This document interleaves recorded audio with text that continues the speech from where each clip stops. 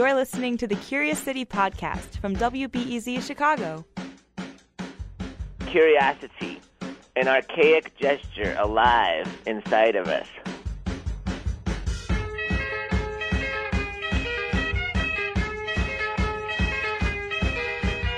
Curious City is a project out of WBEZ, Chicago Public Media. You get to ask us the questions that you've always wondered about Chicago, the region, or its people. Here's some examples. What were the first businesses here?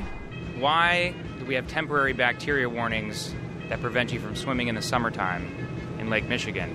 Are the lights on the trees at Christmas time there all year round, or do they put them up only at Christmas time? You can submit your questions at our website, curiouscity.wbez.org. And we put those questions up for a public vote, and the winners get investigated. And sometimes our reporters also pick questions they like and report on those too. That's right.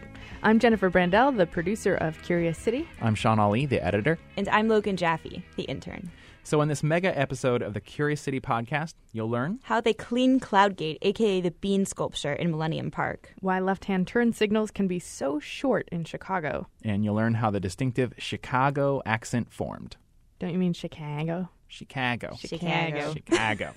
Accent formed. Question 1. So, Sean, Jen. Yes? Would you rather Uh-oh.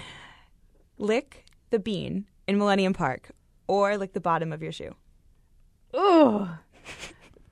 Wow. I say since I walk my dog a lot in places where other dogs get walked and do doggy things, I guess I'd pick the bean. Are you sure? I know. It's Do you know how often they clean it? Well, is it a cold day? Because that thing's made out of metal. I'm just kind of curious. If I'm going to be licking something, is it going to be an issue of would my tongue stick to the thing? So for you, not? it's not really about like the germs or cleanliness. No, I figure both are pretty dirty. Is it a cold day? No. Okay. Then I would pick the bean. Why do you ask, Logan? Okay, so first the bean. Officially named Cloudgate by its creator, the sculpture sits in Millennium Park and it's one of Chicago's most popular tourist attractions. Tim Garibay, who we approached on the street one day while he was doing land survey work for the city, he had a question about it. I guess I've always wondered about how they clean the bean at Millennium Park, because I know that they close it down every couple months for a day or so. So as we jumped into answering how the bean is actually kept clean, we figured we should consider how it actually gets dirty in the first place. What's the first thing you girls want to do when you see the bean? Touch it. Well, besides take a photograph of it, I want to see myself in it, and I want to touch it and see how the image reflects of me touching it. So what's the grossest thing you've seen on the bean? Boogers.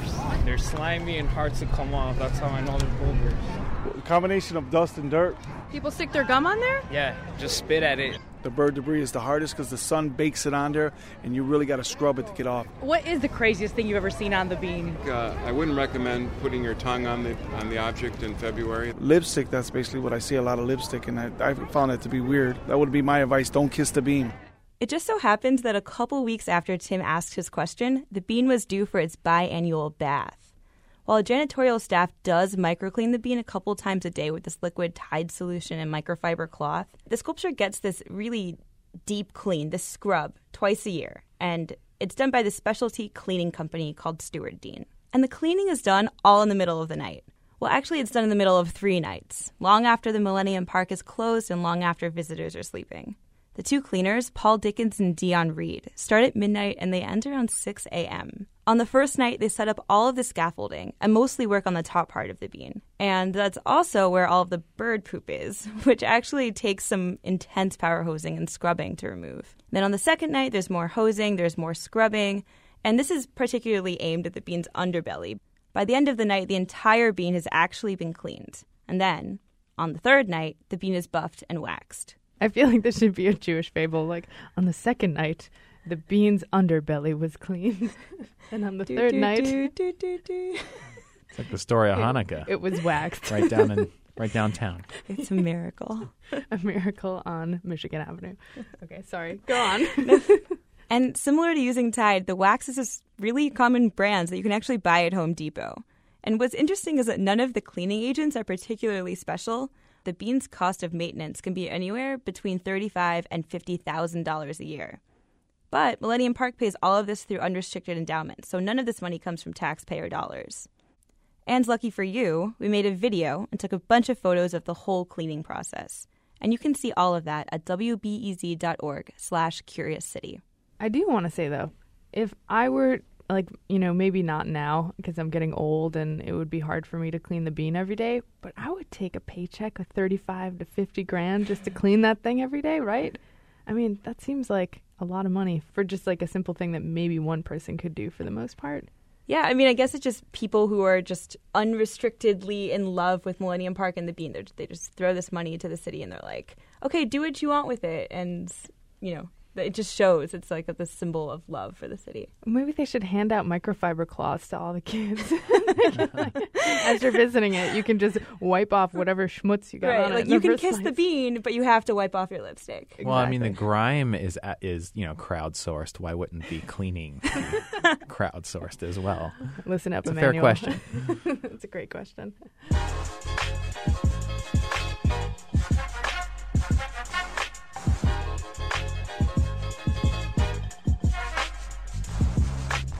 Question 2.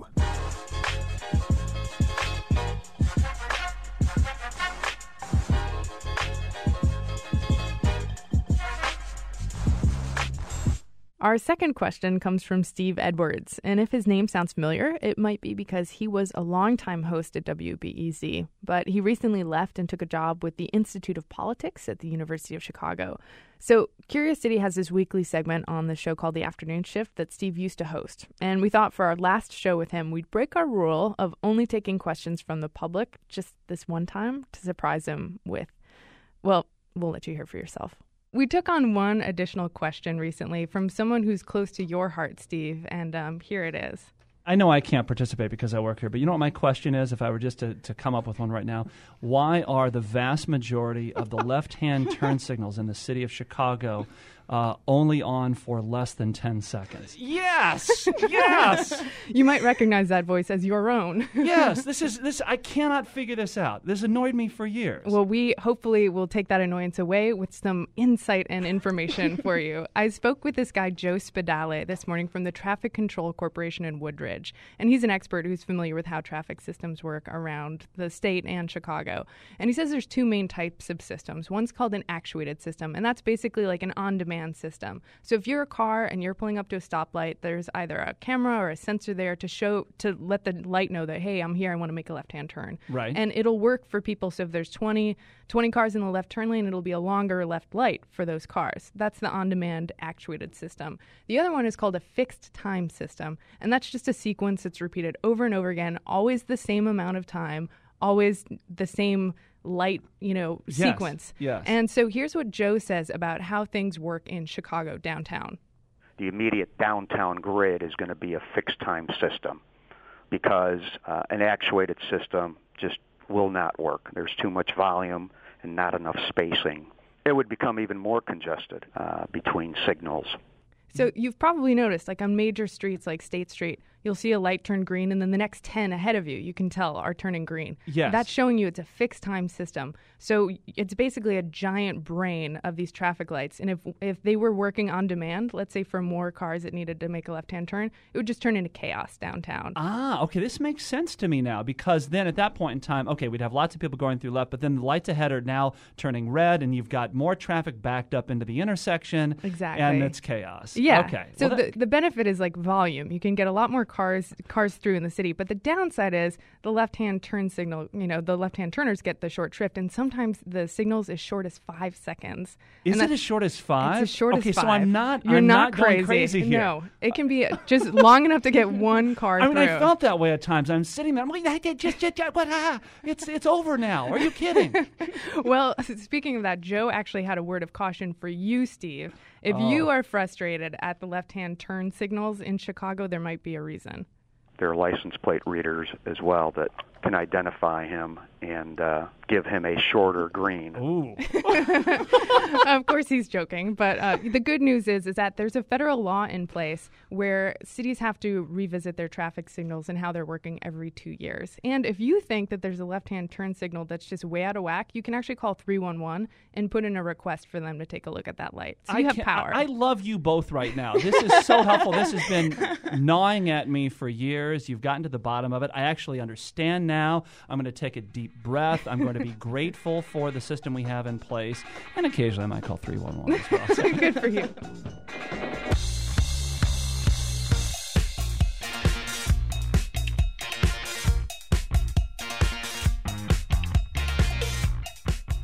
You may remember this or not from the web story, but what do you think? Okay, so you heard what the shortest left-hand turn signal is in Chicago, which is like as short as 5 seconds. Where do you think the longest one is, and how long do you think it's on for? Ooh, that's a good question. I would take a stab at, I think, Vincennes.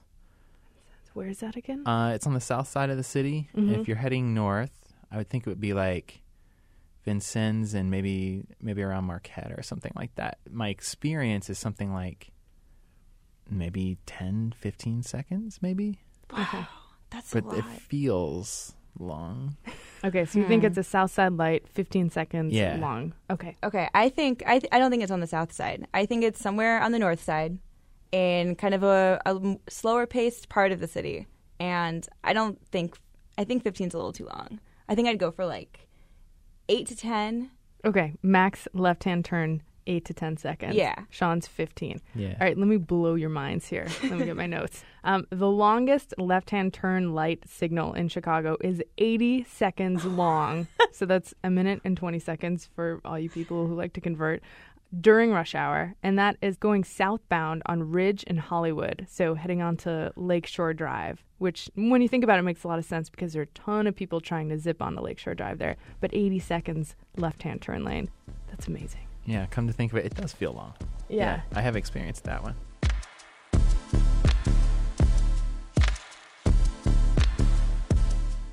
Question 3.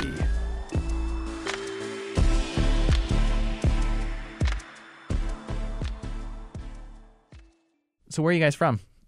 I'm from Lake Zurich, a suburb northwest of here. All right, how about you, Logan? I'm from Miami. All right. Do you think people can tell that from your voices, like where you're from? I hope not. I've been working my whole life to make it less obvious. Okay, well, this is the kind of question that's definitely on the minds of a lot of Curious City fans. In fact, one of our more popular stories lately was about accents, and it went something like this. What is the origin of the lovable Chicago accent? Lovable in quotes. Yeah, lovable in quotes.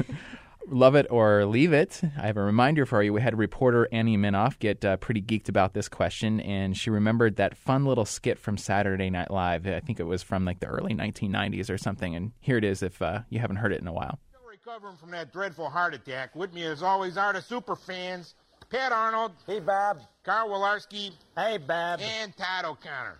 How are you, Bob? Real good. Real good. Once again, we're coming to you from Dicka's Restaurant in the heart of Chicago, the city of the big... All right, so the giggles that you heard in there, I guess that's recognition for what, seemed to be the Chicago accent, according to the people in the skit.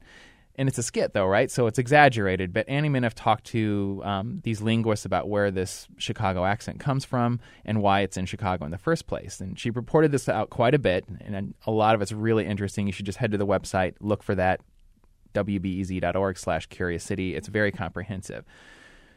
The gist, though, is that linguists say that the real difference is in the vowel sounds, not necessarily in that the bears kind of consonant sound that you might kind of think from the skit. So it's in things like bears, how that vowel is formed. It's kind of elongated and it sounds kind of like doubled. And it's likely also that this accent didn't really originate in Chicago in the first place. It came from workers from New England who emigrated to Chicago, and they did so because they were creating the Erie Canal. And they all moved here at once, and they kind of became socially relevant and very important in Chicago, and so it just kind of stuck, like a lot of different accents do over time. Sounds like we got it licked. So what's the next step? Well, we wanted to take it a little further than this to see if linguists could tell whether the Chicago accent is changing, something they know or they suspect anyway is actually happening.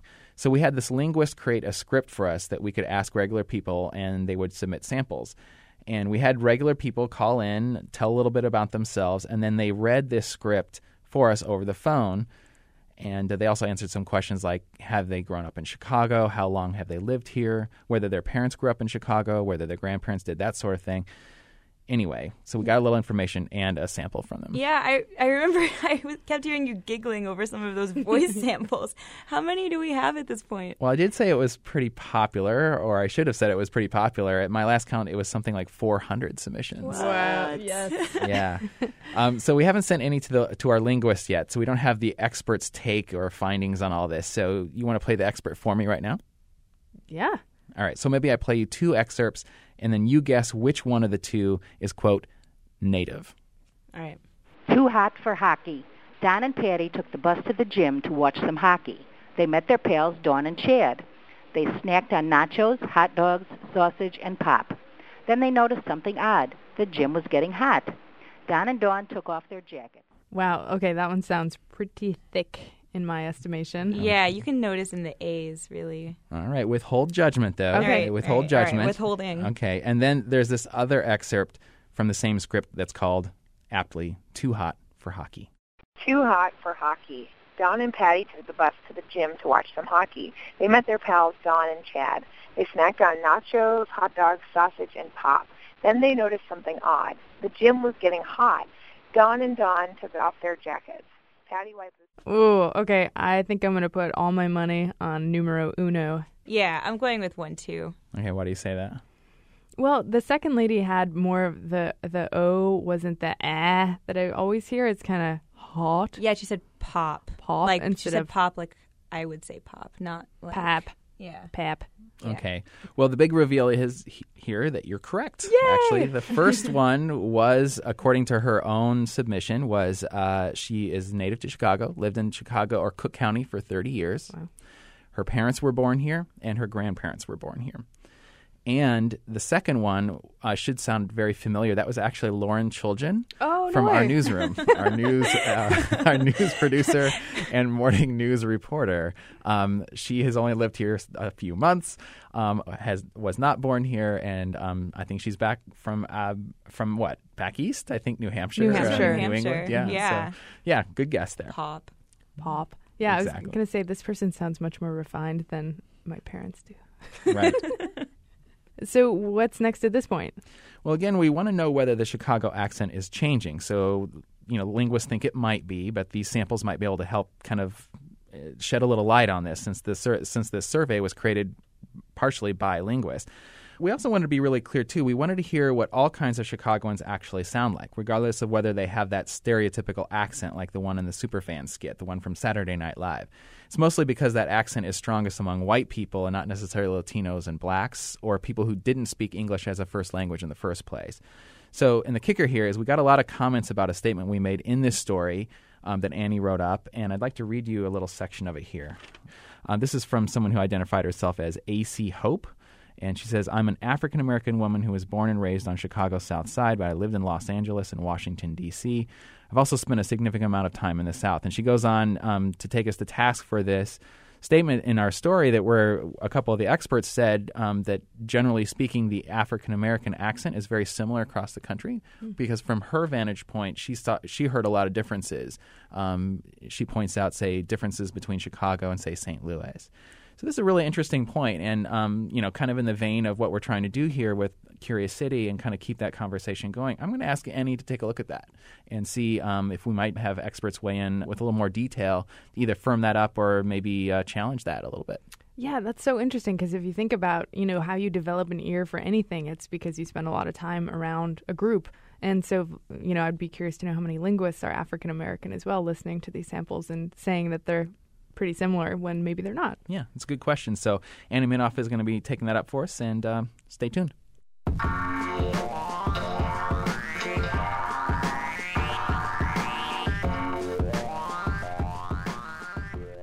You can keep up with all Curious City doings at wbez.org/CuriousCity for lots more stories, videos, and photos. And you can also look for us on Facebook and Twitter. And one more thing, if you're in Chicago, we're doing our first ever live event. It's a pub trivia quiz. Yeah, it's like the usual pub trivia where you team up with folks to answer questions, but all the questions have been asked to Curious City, and we'll have videos and more for answers. And there's going to be medals. Like, you could win a medal and wear it. Exactly. It's going to be at the Haymarket Pub and Brewery on the evening of Tuesday, November 20th. You can get more info at wbez.org. I hope to see you there, and thank you all for listening. Thanks to Adam Peindl for producing our podcast, and thanks to Timothy Speedlevich for the excellent Curiosity quotes.